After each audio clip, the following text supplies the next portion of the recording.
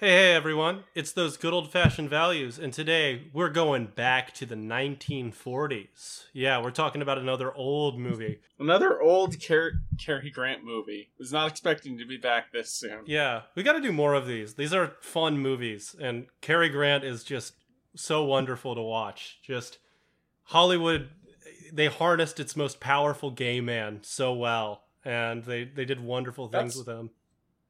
That's part of the problem. They learned how to. They forgot how to do that. Yeah, they forgot how to wrangle their gay guys. Now they got like Ezra Miller. Ezra Miller is just going around, just like doing like the Scooby Doo version of rape, basically. Like just going around like kidnapping women or whatever. Like we don't have cool gay guys who would like live with their boyfriend and pretend it's their roommate and get in boxing matches all the time. And then get really mad when Chevy Chase calls you gay and try to sue him. We need that type of gay guy back. Oh, like you. Shut up. Okay. So Ty is in Los Angeles right now, the city of dreams. You know, the city of angels and gods. Ah, yeah, good old Los Angeles, as they say, as everyone has ever said. I don't even know. Just keep going. Fucking it's one hate of these you, man. episodes. I fucking hate you, man.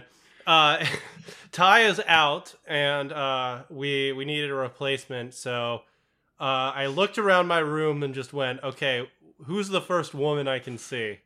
And I saw Hello. I saw Angie. I'm so charmed to be here. And Angie thinks she's in middle school right now, so she's doing a fucking voice. I think she's doing a 40s voice. Yeah, what the hell are you talking about? I don't think I'm in middle school. It's the 40s. And Angie is going to be doing a transatlantic accent the entire time. That'll go perfectly well. I can't wait until like 20 minutes into this until I'm like just like leaving the room to hit you with a frying pan. I mean, that's just normal behavior for husbands to treat their wives how after all. How period accurate. Very period accurate. But I asked Angie to do something like, what do you want to do an episode on? Like what's a fun movie? Either like a bad kids movie, since we watch those sometimes, or like a good movie that's interesting. And you said Arsenic and Old Lace, the Cary Grant movie. Please explain why you chose that one. I chose Arsenic and Old Lace simply because it is an old favorite of mine, and I've been trying to bug Spencer to watch it for about 5 years now, and he has never seen it before this, even though I keep trying to get him to watch this movie because he loves Cary Grant, and he loves old movies with screwball elements, with crazy women and hysterical dames, and yelly men who love grabbing those hysterical dames and throwing them out of houses, and this has exactly all those characteristics. Okay, it wasn't 5 years. I think it's about 3.5 now. Okay, that's fair. 3.5. But 5 years, 3.5 years. When you're a lady, your brain just can't keep up with these sorts of things. Are we really doing this the whole episode? I think she's gonna. She's positively hysterical. I think I need to slap her. Pour some water I think she on needs her. a lobotomy. Yeah, I think she needs a lobotomy. Yeah, Andy, this episode we're gonna give her a lobotomy. We've tried to do that to Ty a bunch of times, and it didn't take. You know, it didn't take. So we're gonna do that to Angie on this episode. Oh, darling, how do you think you're going to give me a lobotomy when you don't even have the right kind of liquor for putting me under? Oh, trust me, I do. No, but Arsenic and Old Lace. Andy, we talked about His Girl Friday, and the 1930s and 40s were just a fucking gold period. They were a goof. Yeah, no, maybe the greatest era of comedy ever. Just a great time for japes and giggles and laughs and just around. It's really funny because it's maybe the least funny time in the 20th century. Yeah, it's the time of the Great Depression and Hitler, and then everyone's like, the comedy is just like, all right, well, you see here, we've got this feather, and I'm going to tickle you with it. Ha ha ha. And for some reason, all of it is so fucking good. You've got the Marx Brothers, you've got Howard Hawks, you've got Billy Wilder, you've got Laurel and Hardy, if you're into that. Like, there's just so much good shit from this fucking time. Like, the notion of the way we think of comedy right now. Like, in my head, the entire history of comedy is just screwball comedies, and then The Simpsons, and then people posting funny ways to kill themselves on the internet. That's the entire history. There's also Monty Python in there. There's also Monty Python. I think Monty Python was ruined by my dad for me.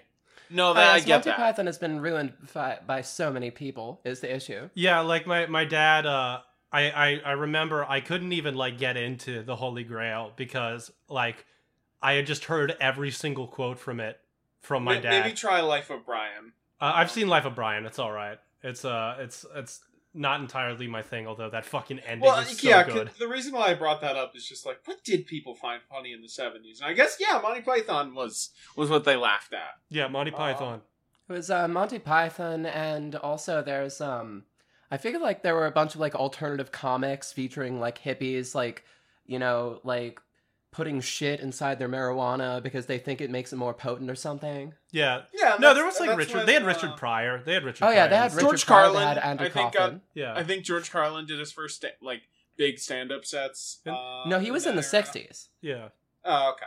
Yeah. I think 7 Words was 70s. They were still sexist enough to also to just laugh at women, like generally. Yeah, that's true. Like, the stocks in that didn't really decline until like the 1990s. Like, you could still just like picture a woman like trying to drive a car, and that could just be like your dose of comedy for the day, right until Our like brains 98. simply are just not adapted enough for the fine movements of the wheel.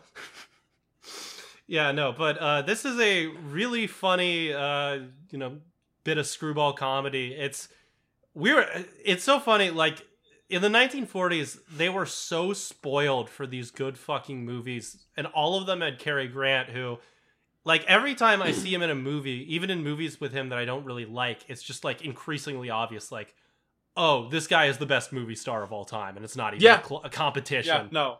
Yeah. Like, it's not James Dean, it's not Marlon Brando, it's this fucking dude. It's this fucking goofy gay guy who made faces all the time and had, like, the sharpest chin in the world. He was our greatest movie star. Yeah, no. Human Stan Smith was our greatest movie star. Literally. Yeah, no. And it's so funny. There's one comedy that Angie and I watched together that has Cary Grant in it, and I think it would be a fun one to do an episode on. And it's Cary Grant in this movie called Monkey Business. It's a Howard Hawks movie. It's one of Howard Hawks' more room temperature IQ movies, where Cary Grant just drinks a potion that makes him act like a child, and like that's the whole movie basically. I mean, I would say Hawks has a lot of room. Like, I like Hawks a lot, but Yeah. he does have room. Like I like The Big Sleep a lot. That movie's plot is so incomprehensible. Okay, that's not clearly. That's not a room temp IQ movie though. Like it's a different type of dumb movie where there's just 100 different plots that don't matter going on at the same time, and it's impossible to fucking No, follow. Monkey Business is more like the 40s equivalent of like Superbad. Yeah, it's the 40s equivalent of it's a devil's lettuce comedy. So, like, I think It's also a reefer comedy. part of the reason why we've seen comedy just collapse, aside from the fact that all blockbusters have to, like, Disney has to make sure that there's a joke quota in all blockbusters. Imagine now. if the stigma against marijuana went away earlier. Imagine just like somebody in a movie from the 40s just like taking like a joint in his hand and going, this looks like a lovely cigarette, and going, and then he's just going, woo woo, that's a crazy kind of getaway. I'm feeling like I'm going to drive in a car all the way to California. Come along, dame. What were you saying? Some kind Andy? of magic reefer they got over here. What I was gonna say is the kind of other thing is that just like comedy is the cheapest form of entertainment you can do online. You can just, we are constantly surrounded by other people's jokes. Are most of them good? No, of course not. But we're still constantly surrounded by it in like the average Twitter No, sir, it's no user, time I for think- waxing philosophical. We have a movie to discuss. No, we've got 50 minutes left to kill, Angie. Yeah, no, we still got plenty. We got plenty of time. We to could kill. go for another 30 and still have plenty of time to talk about the movie. Yeah. But we are maybe like at the point in time the people most at any point in history exposed to the most comedy of any one and ever. Yes. Yeah. No. Oh, absolutely. It's crazy what you had to do. It's so funny what you had to do if you wanted to laugh back in the 40s. Like now I just like open my phone and like go onto YouTube or Twitter. Back then you had to go to the library and like, yes, I would like to read a joke, please. I would like to pick out a joke from the library. You had to go down to the newsstand, and you'd have to go to newsstand and you have to buy a pack of bubble gum and you'd have to hope that the Bazooka Joe that you got was of sufficient quality. Yeah. You had to wait once a week for the paperboy to deliver your funnies. Yeah. Hopefully some of them were good. Yeah, no. Yeah. There's nothing there's nothing funnier than the comic strips. Those are This like instant lack of comedy was why anyone was like, "Oh man, Super Bowl commercials are so cool." Yeah. That's Yeah, and that's why now it's the lamest thing in the world you can possibly be as a guy who watches the Super Bowl for the commercials. Like, there's been a cultural shift against sports ball people generally, which is a good thing, but like, I think that's part of it, that like, we're all exposed to, on average, funnier stuff now. And like, now if you're entertained by Super Bowl commercials, you gotta be like put in a hospital or something. God, no, but Andy, also, I do want to say that, you said comedy has declined. It's funny, the only mid-budget movies that are really ever made now are studio comedies, basically. Since they have to have enough money to pay big stars, but then they don't really need money for anything else. See, I was thinking more just like horror stuff, but I guess that is kind of... There are no big budget comedies anymore. Most studio comedies, it seems to me, are effectively forms of fraud where some sort of like very lazy script is written out and then it's just a vehicle for some actor to get all of his friends a bunch of paychecks. Well, you're also forgetting that 3 other guys had to rewrite and put their own name on the script. Oh, absolutely. Royalties. And a bunch of upstarts had to do like fucking Punch Up or something. The only people who laugh at it, of course, are about 13 years old. They all go to the same middle school. They're all named Brent. Yeah. I think I've said this on the show before, but like, man, they had, when I was teaching, it was like near the end of the year, and they put on some comedy movies, and they put on like The Hangover. Not The Hangover, fuck, that would be insane. Grown Ups for the kids. There we go. Yeah. Yeah, and I tried so hard to like be a good sport and like not be a snob and like, be open-minded, since like you're pretending like you're better than Adam Sandler is like one of the most dorky fucking things you can do. There's layers to, because there are the people who like will watch any Sandler, and then there are the people who are like, no, Waterboy, and there's the good Sandlers. Yeah. You gotta watch those. You gotta watch Waterboy. My Adam Sandler story Madison. is very simply, when I was like in residential, I was basically in child jail. I have to emphasize, this was basically child jail, and one night they just got all of us to go to this like old abandoned musty building, and then they wheeled out like a fucking old TV and they put a DVD player in it and they put it on, I'm pretty sure, Jack and Jill, and we had to sit through like 2 hours of just Adam Sandler doing nothing in drag. He just puts on women's clothes and does nothing for an entire movie, and then you get the the Dunkachino, and then it's over. That's not true. They did this to us in child jail, and half the people were entertained by it.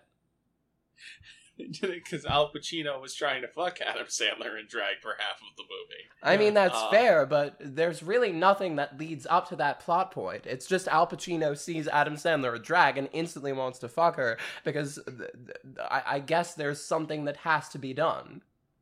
There has to be something in order to justify the big load of nothing that persists. I think we're still definitely at the point where, man, like, there was we're maybe past that era now because they're too old for this shit even.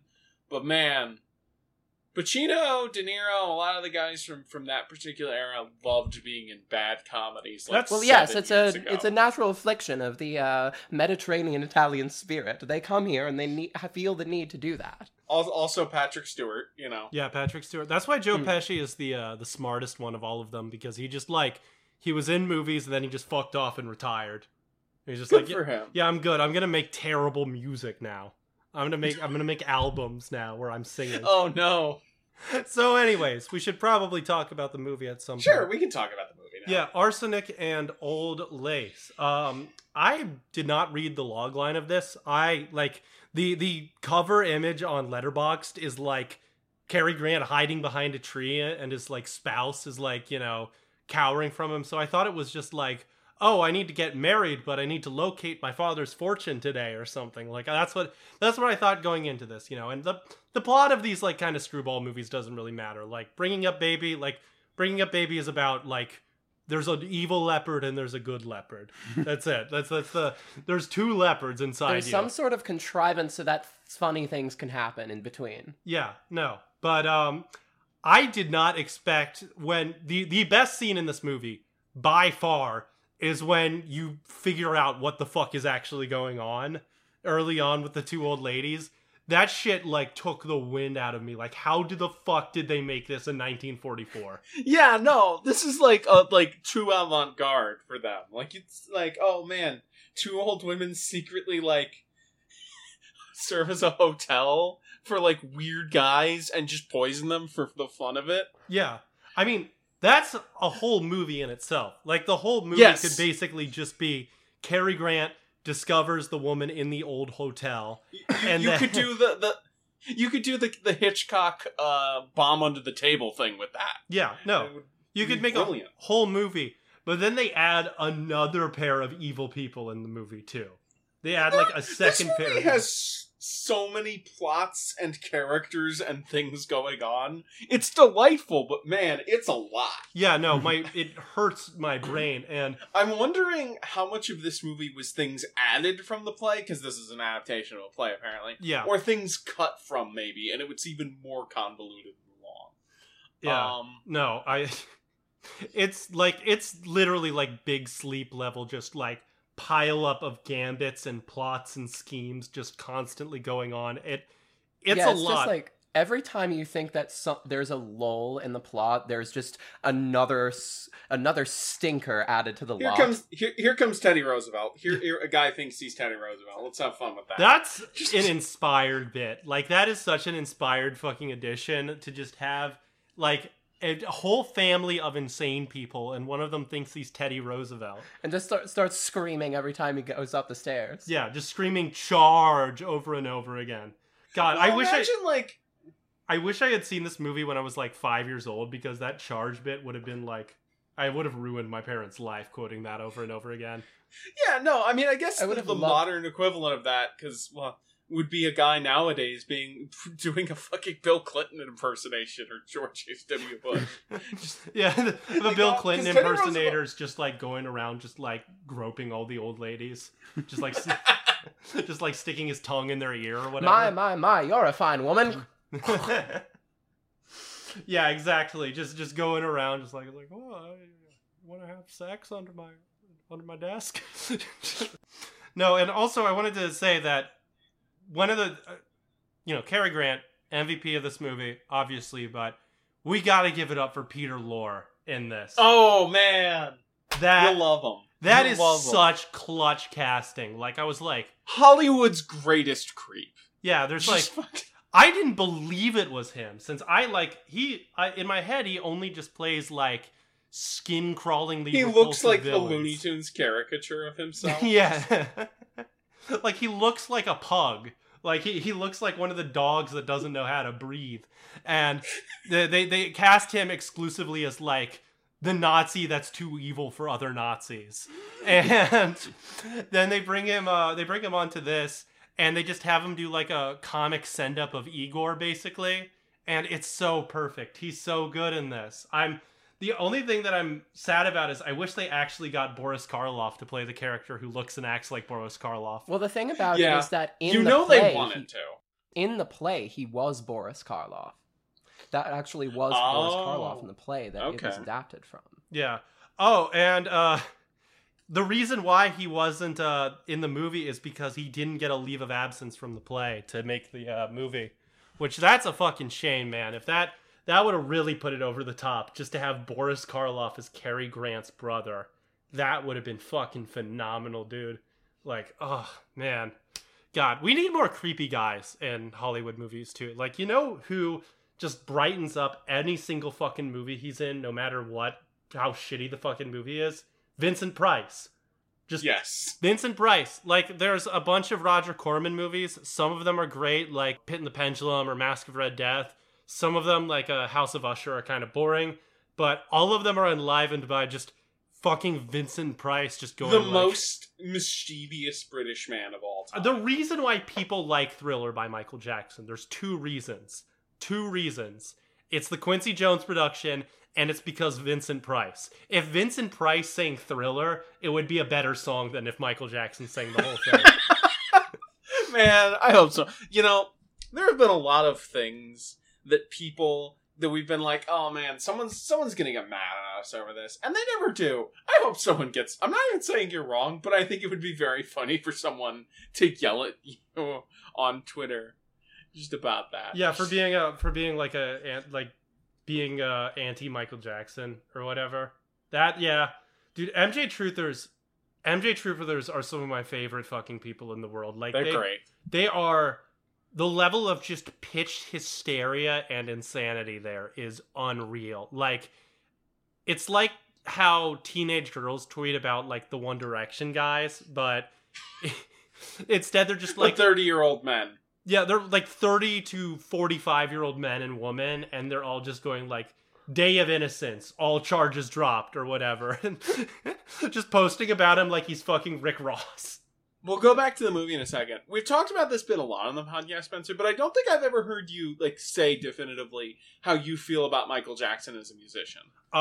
He is good. There are a lot of great songs. Rock With You is one of the best songs ever.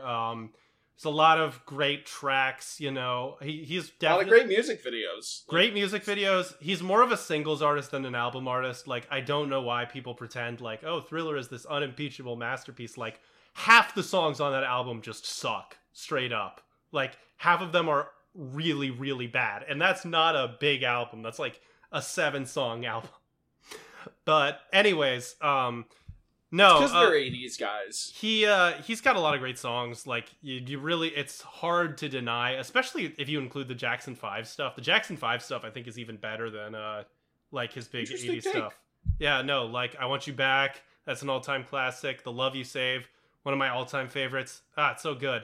But he's guilty as hell. He's one of the most guilty guys to ever fucking do it in the history of Hollywood. And, or music, which is even more guilty. And he is also like pretty wildly overpraised. Like, you know, there was another pop musician in the 80s who was a very weird, tiny man who had a lot of sexual hangups, but made like actually really good albums, named Prince. You might have heard of him. Who's a lot better. Of course, who was black for his whole life. Yeah. Yeah, no. Was even shorter. It's Prince being like actually 5'3" just fucks me up to this day, dude. Like, this guy was walking around looking like a munchkin, getting the most pussy out of anyone in history. Wasn't it also true that Pussy Control is actually supposed to be about a woman named Pussy Control? Yes, it is. This is something we've discussed. Prince has a song called Pussy Control, and this was in the 90s, back when Prince was trying to like regain his street cred and make like rap music, basically. And Pussy Control, like when you hear that title, you know, what do you think it's about, Andy? Yeah, I just want to go back for a second. It's very funny to think that, like, wait, Prince wanted to have street cred? Yeah. Yeah, this like very tiny man who dresses like an Oompa Loompa is like, yeah, I need to keep it gangsta. Especially in the early 90s. Like, in the early 90s, the day of like G-Funk, just like rap music about like killing cops and women in cold blood. He's like, yeah, this is my time to shine. I'm an OG. But yeah, Pussy Control, you hear that song and you think like, okay, this is about how good he is at controlling pussy. This is about sex. The song is about a woman named Pussy Control who is a girl boss. And then at the end of the song, and he says, hey, ladies, you are all Pussy Control. Yeah. So at first you're thinking, oh, this is about Prince being Pussy Control. Then you listen a bit. It creeps up on you. Wait a second. There's a woman named Pussy Control for some reason. Like a James Bond villain. You're just talking about somebody named Octopussy. Pussy Control sounds like a James Bond villain that's based off of Andrea Dworkin. But then, at the very end, you're brought to a sort of enlightenment. Every woman who walks the earth, who has ever or will ever walk the earth, is in fact Pussy control. Yeah. But you see, James, that thing is right there out there is the most dangerous kind of she-devil. Yeah. She's an enlightened villain. What do they call her? Pussy control. Pussy control! Ow! I still haven't gotten my fucking voice back. I'm still fucking sick as shit. So, going back to the movie for a second, you know what's my favorite thing about this movie? What? How it all ends in the biggest, dumbest fight possible. Yeah. Just guys pulling each other's ears and shit. Yeah, guys, just literally ends with like a pie fight, basically. But it's made better by the fact that Cary Grant is just sitting there the entire time, just smoking a cigarette, looking really frazzled, and just just like he's like, yeah, I hate this. This shit sucks. This is my life now. Hell of a fucking day. Yeah. Hell of a fucking day. If you ever want to understand the appeal of smoking cigarettes, like that's what you feel like whenever you're smoking cigarettes. Oh yeah, this is just what happens. Yeah. Let me just reach for this phone here. Oh, thank you for passing me the phone, man who just got his eye poked out. Yeah, no. It's a really great fucking fight. I mean, the cascade generally. And I also have to say, I don't know if I like this aspect of the movie, but it is really bold that they basically, I mean, for one, I assumed that like the central screwball interplay was going to be between Cary Grant and his fiance. That bitch is barely in the movie. Yeah, she only exists to show up, and then Cary Grant goes like, "Don't worry your pretty little woman head about it. Get out of here quickly." And she's just like, "But I almost got murdered." And then he's like, "No, you're talking crazy talk. Get out of here." Why aren't you coming out to the cab? The cab's been waiting for 5 minutes. Hush yourself. Be out of there. Don't throw me out of the house. Don't throw me out of the I will throw you out if I want to, because I'm a man and you're a woman. Just like that. They also... I like that they set you up with the fake opening with him like mulling over getting married as like the red herring setup intro. It's very clever. Yeah, no. You think this ain't your grandma screwball comedy. It's so funny that it's kind of like that. So comparing this to His Girl Friday for a second, that is a very tight movie where most of the characters are just in like 1 to 2 rooms talking and going over a very simple idea just repeated. This movie is probably one of the most complex layered screwball comedies of all time. None of it's particularly like smart or well thought out, but it's just there's so much stuff here. Yeah, it's so compressed into a nice little 2 hours. Well, His Girl Friday, it's interesting. It gives you kind of the wrong impression of like Cary Grant, basically. Like Cary Grant, if you watch that first and you watch that and maybe like North by Northwest, you get the idea of him that like his whole appeal is that he's just this like swaggy, confident guy, basically. And that's part of it. But the Cary Grant I really like, the Cary Grant that I think works perfectly, is the Cary Grant who is constantly suffering.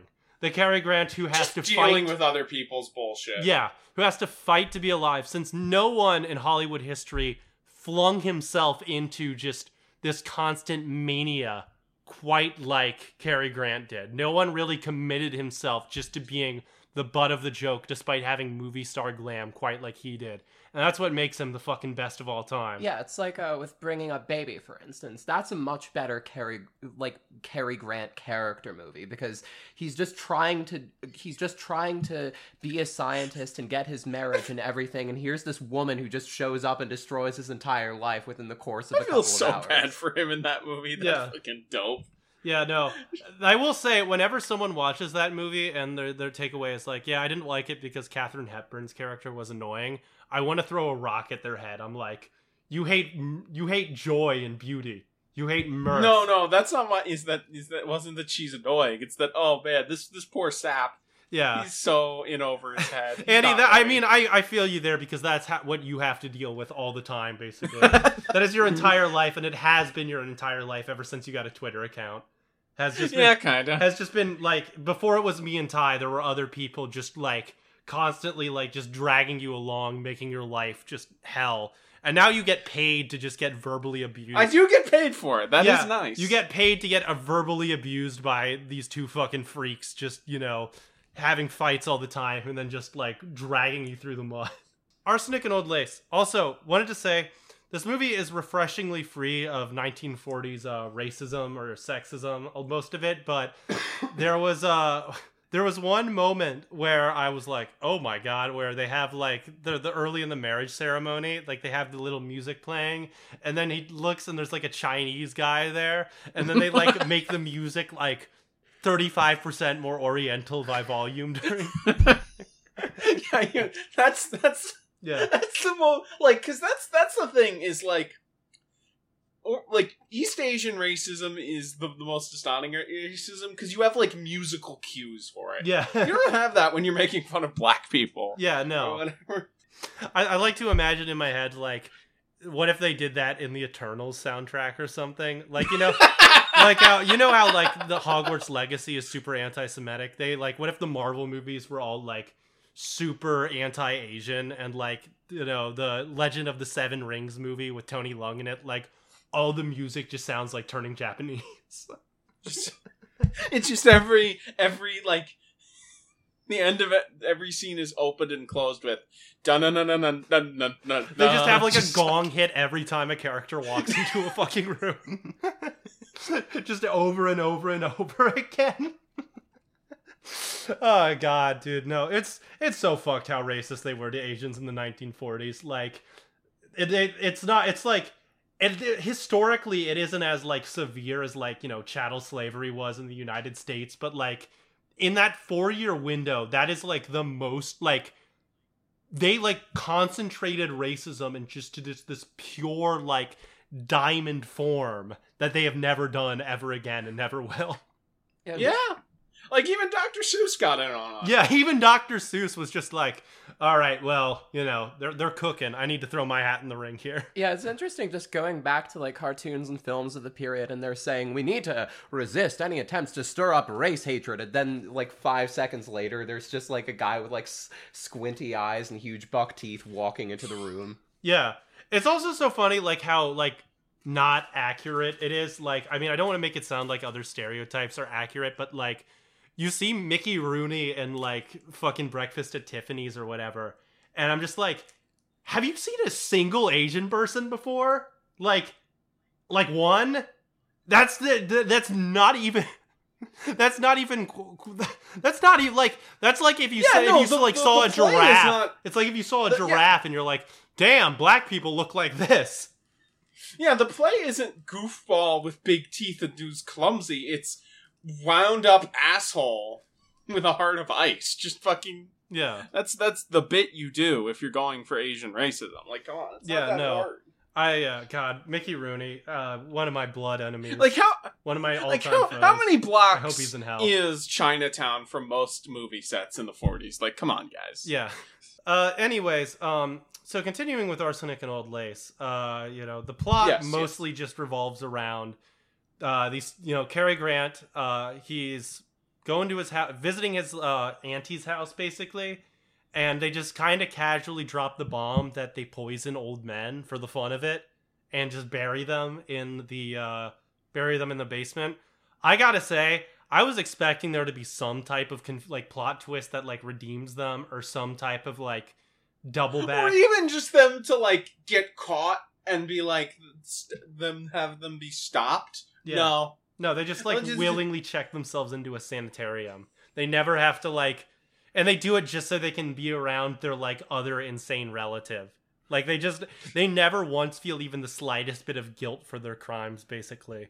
The people at the fucking Hays Code office must have been like shooting themselves in the head watching this. It's kind of a miracle it got even fucking made. Like, yeah, no, like, I guess, you know, one of the big things with the Hays Code is like, you know, all evildoers must be brought to justice and must learn a lesson or whatever, basically, and have to suffer consequences for their actions. You know, you see that even in like great movies like Night of the Hunter or whatever. Like, they have like a 2-minute section where they like basically tell Robert Mitchum's character like, you're an evil priest. And that movie's an all-time classic, but you know, it shows how infected movies were with that stuff. But like here, it's just like, nah, they're old women, just let them cook. Just let them retire. They got their bag. Don't worry about it. Anyway, so yeah, they casually kind of drop the bomb, and I really can't emphasize enough how fucking funny the scene is when they just tell Cary Grant this, like, they just tell him this, like... That's your problem now, too. Yeah, in the same tone of voice, it's like, oh, we've decided that we bought a new car. Like, they just tell it in, like, this very matter-of-fact, like, oh, no, nothing big, you know, we just changed our stock portfolio, basically. And then eventually... Cary Grant's already got this on his mind, and he's trying to figure out, like, what to do and how to, like, since he wants to help out his relatives, he doesn't want them to go to jail. But then his evil brother comes back to town. His evil brother that looks like Boris Karloff, and then there's also... because of facial surgery. Yeah, no. And there's also a bunch of, like, cops in the movie, basically, that just, like... have no purpose whatsoever but to just be, like, dumb. Bad at their jobs. And not know, like, what the fuck is going on. One of the best gags in the movie, I think, is when Cary Grant is being tied up by Peter Lorre and Boris Karloff, and not Boris Karloff, technically. And they're, like, he's bound and gagged, and then the cop walks in, and he's like, what on earth is the meaning of this? And then they just said, oh, we were just reenacting something from a play. And he was like, oh, that's wonderful, wonderful. And then he's about to untie Cary Grant's character. He's like, wait a tick, I need to tell you my play. And then he just sits Cary Grant there. Just let him sit. He's still got the gag in his mouth. Yeah, and one of the best things about that scene for me is just the fact that, like, they tie him up by, like, getting him to describe... by getting him to describe a play in which, you know, someone like him gets tied up, and then the cop is about to be knocked out, right as the cop is describing a play scene where he gets someone like him is getting knocked out. Yeah, no, it's very, very meta, very lean on the fourth wall-y. It's, you know, it's very obvious in those ways that 1940s comedies can be, but they kind of just pull it off with sheer confidence. Like, it's why the jokes about, like, the Cary Grant one and fucking His Girl Friday was like, the last man who crossed me was Archie Leach. Just the like level of just complete obviousness, but just for some reason it lands. Just joke a minute. Just keep rapid fucking firing of them. Yeah, no. And eventually, it's really difficult to describe what happens next, but basically there's this whole cascade. There's like one dead body from the old ladies that they have to get rid of. But then there's another dead body from the evil brother.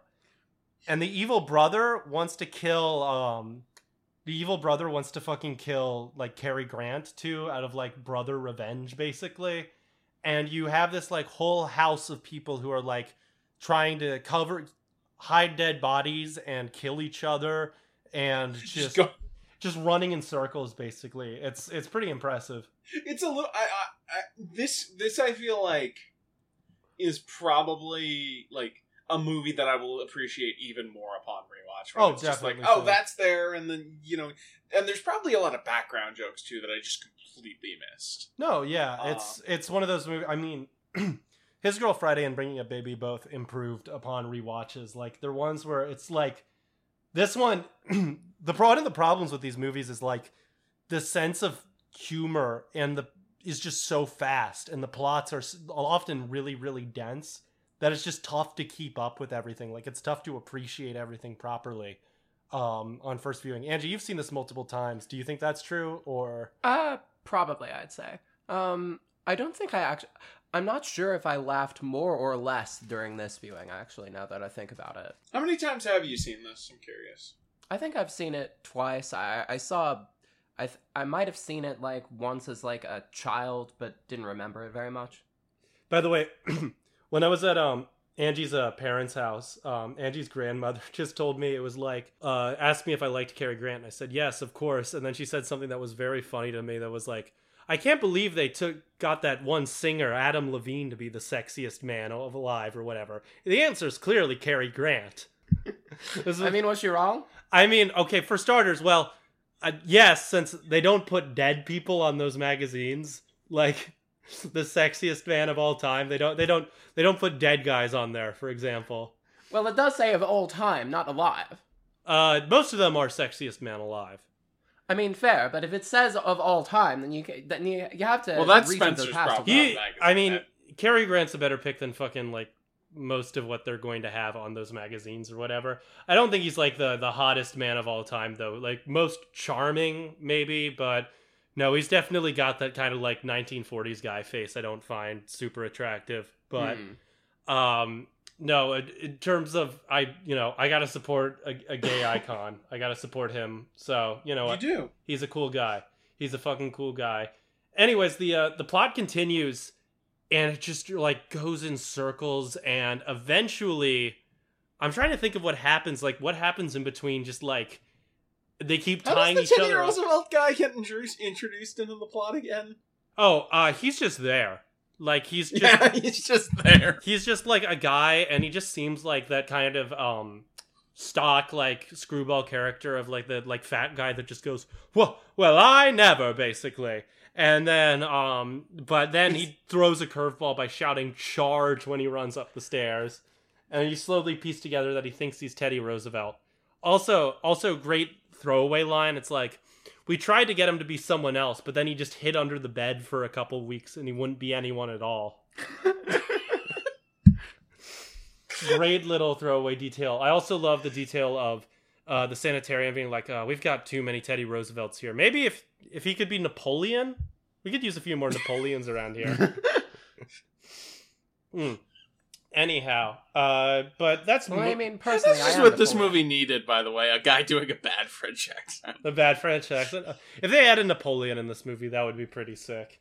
And if they had the Napoleon and the Teddy Roosevelt fight, that would also be really sick.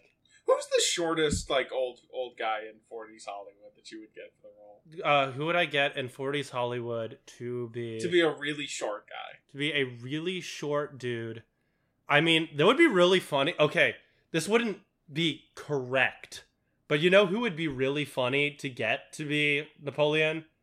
Who? Lee Marvin, because Lee Marvin's like 6'3", and just you just do a bunch of fancy camera work and set design. Well, no, that's the joke. Like, you just have him like say he's Napoleon, and then everyone's just like, you're the tallest fucking guy in the room. You're the only person in history who's been more than 6 feet up to this point. Like, what the fuck are you doing? Other than that, I can't think of who else I would get to be like who would make for like a really like kind of cool short guy to be Napoleon.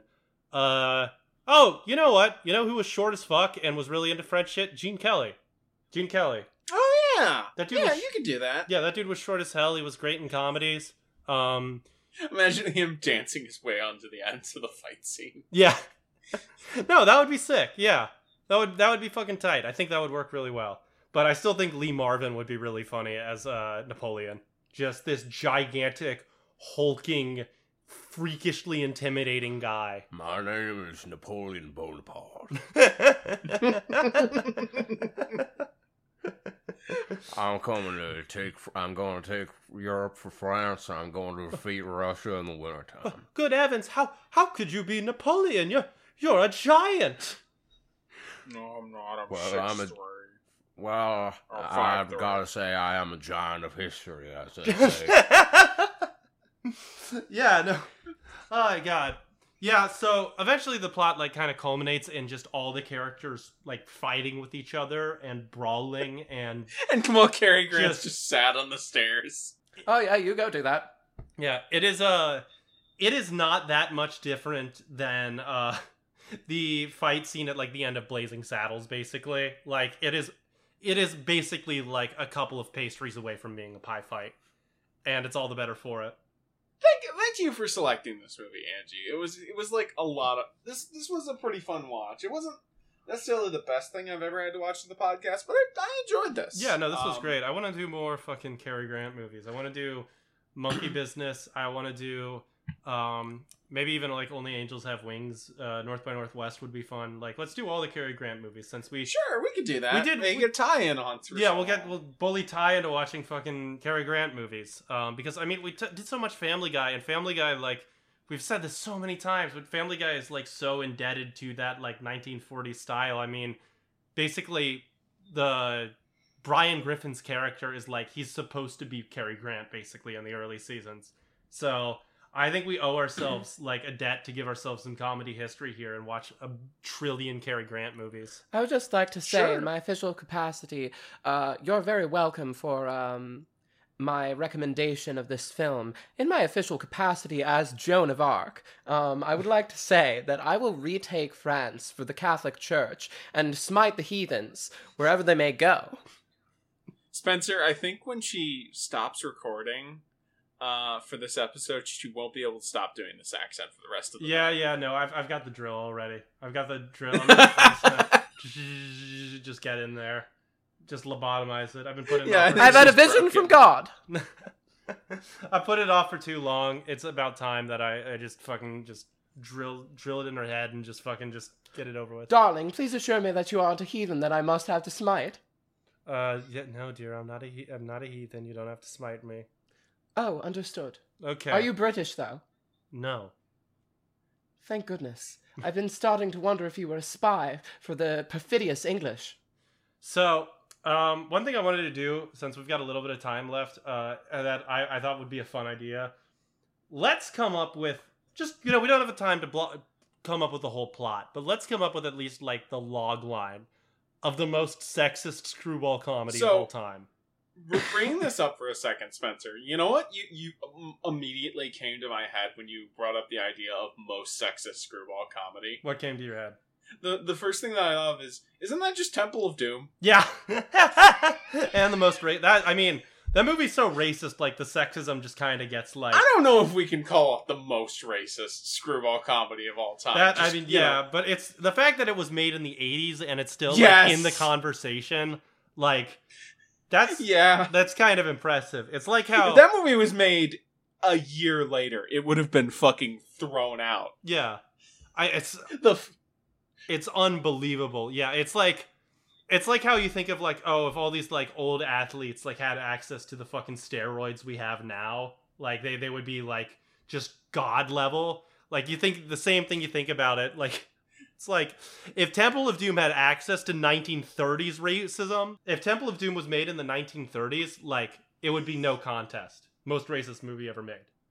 do you know why part of the reason why that movie was the way that it was? Is because both Lucas and Spielberg were going through a very bad breakup at the time. I think Lucas was a breakup. I think Spielberg was a divorce. I think Spielberg... that's funny because Spielberg was also getting divorced during Hook also. So he has so many divorced guys. Might have been the other way around, but yeah. Yeah. No, he's had so many fucking just divorced asshole movies. I mean, his newest one, The Fabelmans, is about his parents being divorced, but it's still very much it's a child of divorce movie, which is like in a similar realm. I also want to say, The Fabelmans has one of the most perverse fucking scenes I've ever seen in a movie. It's mostly this very, like, it's a coming-of-age movie, and it has a scene where, like, he discovers his parents' affair from footage he shot of their camping trip and reconstructs it. And it, like, the fact that this is supposed to be Steven Spielberg is... That's some insane. Rear Window shit. It's more freakish than Rear Window. It's like some, like... It's like 80s Brian De Palma level, just depraved. But with, like, incestuous shit added into it. It's obscene. It's one of the best things Spielberg has ever done. I highly recommend The Fabelmans, by the way. Shame that movie fucking bombed. Yeah, it bombed so hard. It's so funny now. He cannot make a movie that makes money to save his life. He cannot. Well, unfortunately, he did recently, but... Yeah. No, he what, Ready Player One?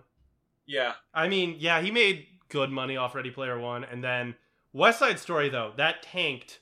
You have no idea how badly that fucking tanked, dude. Like, however bad you think it is, like, look it up. It's so much worse. Yeah, because Fabelmans, I can't imagine being super crazy expensive. West Side Story is absolutely super crazy expensive. Yeah, no, Like, West you Side can't Story make was a like 60s musical throw up and not be... a 60s cheap musical about throw up. No, my man Send making up, some I guess. 60s musical puke. Yeah, Yeah, Fabelmans was a $40 million budget, $30 million box office. And let me look at West Side Story because it Yeah, is there's no way. Yeah, rough. it's guaranteed to be so much worse. Yeah, I do... $100 million budget, $76 million box office.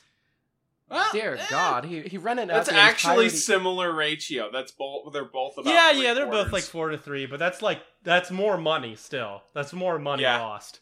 He straight up rented out the entirety of New York to produce that film. Yeah. I mean, that wouldn't be the first time a guy named Berg rented out the entirety of New York. So, what do we think the plot is for the most sexist screwball movie of all time? You've got to have like a lobotomy in there somewhere. Like, Yeah, obviously. I think the entire you said it in an institution. I think. Yeah, set it in an institution. Every woman there is lobotomized, but one woman gets unlobotomized somehow and starts being like a strong-willed woman, and it causes mayhem. The main and character is chaos. one of the doctors. Yeah, it causes mayhem and chaos, and she leads an uprising, basically. Well, who's the male? Who's the man? Who's the man? I think the doctor. The doctor. You know what? You know what's funny, Spencer? Yeah. This is kind of half of the plot of the movie Sucker Punch. What the fuck? Like, it's- What happens in that movie, man? Like, I've seen so many production stills from it and like discussions of it, and it's like, it doesn't sound like a real film. Like It's not. It's not. I genuinely can't comprehend, like, so there's like women that wear like fucking Soul So Calibur the suits. answer is those. So all of the crazy shit fantasy stuff, those are all dream sequences. God. Okay. That movie has like 15 dream sequences. And so in the these main women's one- dreams, they're dressed like Ivy from Soul Calibur. Well, one woman, and she gets a lobotomy so that another woman can live her life as a free woman. God, dude. This starts to sound like a film adaptation of like one of those like goth albums from like the early 2000s where it's all just like really bad feminism done in like really bad Victorian cosplay. Yeah, it sounds like Sucker Punch. it sounds like an Evanescence album made into a movie. Not even Evanescence, because I'm thinking about, you know, like the jaunty cabaret type stuff, like third-rate Amanda Palmer. Oh yeah, like guys, like that couple from Wife Swap that were just like, you know, you've never seen that clip of the guy on Wife Swap of like the guy walking around in a cape and he's like, I'm a very distinguished individual. I walk around with care. I like to consider myself, you know, articulate, and I carry Sucker myself Punch with dignity. is a movie that I am glad that I have seen once because it is deeply fascinating. I don't know if it's good, man, but it's interesting. I feel like you would hate that movie. Like, Yeah. utterly despise it. I need to do a Get Cynical episode. I mean, we'd be breaking the format since there's no way to tie it to anything. But I would love to yell about Sucker Punch with Esther since she really likes. Well, that you movie. could do a Get Cynical on the Snyder Cut. You could maybe justify that because Yeah. it was I don't like wanna watch it the was Snyder it was Cut, man. it was created because of internet. I don't want to drama. watch the Snyder Cut, dude. Like, mean- I liked the Snyder Cut. The Snyder Cut, I will defend. it's probably fine. It's just 4 hours long. I don't have time to watch good 4-hour movies. Like, I watched A Brighter Summer Day last summer. Amazing movie. Changed my life. Am I ever going to watch it again? I don't fucking know. So you think I'm going to Yeah, expend all that fucking psychic energy on goddamn Sucker Punch? Or on fucking Justice League? No. I value my time, okay? I'm a busy man. I got shit to do. I'm not watching fucking the Snyder Cut of Justice Darling, League. calm down. You're flying into one of Maybe, your rages. yeah. The only way I think you could justify it based on how busy you are already would be like as a patron goal, as like if we get this much money, we'll do it. If you make me enough money that I can take a few weeks off of work without, I don't even need to make this my job. Just like I need enough that I can like take a few weeks off work without doing it. I will watch the Snyder Cut for you people, okay? If that's what you want. I don't even know if that's Spencer's what you want. vacation fun. I don't, Yeah, we don't even know if they want it. But, Yeah. you know. Yeah, by the way, thank you all for basically paying for my fucking sick leave from my job. This is the sickest I have ever been in my entire life. Like, my voice sounds different on recent Get Cynical episodes, and it's because, like, I straight up don't remember the last week of my life. Like, I was just, like, waking up at noon. I would take a bunch of cough medicine. I would play video games for 8 hours, and then I'd take a bunch of cough medicine and go to bed. And that was just my entire life. I'd go to bed at, like, midnight. God. Yeah, being sick's fun. Yeah. I mean, the only good thing about being sick, really, is that you can basically sleep for 16 hours a day guilt-free. Like, Yeah. You can just like wake up at like 2 PM, and I'm like, I'm still tired. I want to go back to sleep. And you can do that if you're sick, and no one can judge you for it. That's like the only thing. So I think it's good to get sick like once a year, but any more than that, I'm like, oh god, this fucking sucks. I hate this. Why are you staring at me? Because, darling, you seem like you're just 2 seconds from flying off the handle yet again. You're an adult man, and we can't handle that. Quiet, woman.